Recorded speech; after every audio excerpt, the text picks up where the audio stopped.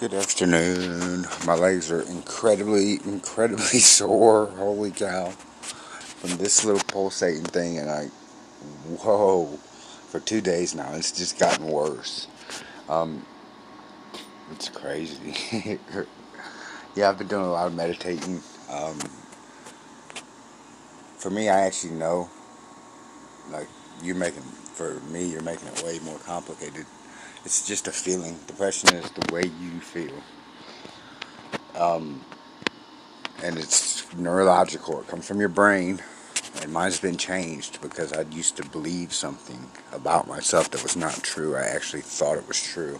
And that's where my depression stemmed from. It's actually been changed. The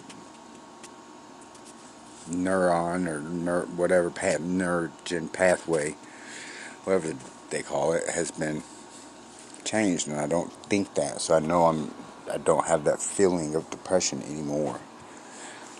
It is what it is. I've been meditating like crazy on all that stuff, you know,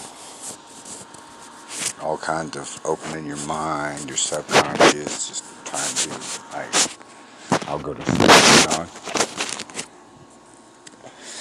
sit there all night, but I just know for me, I'm not depressed anymore. I'm happy.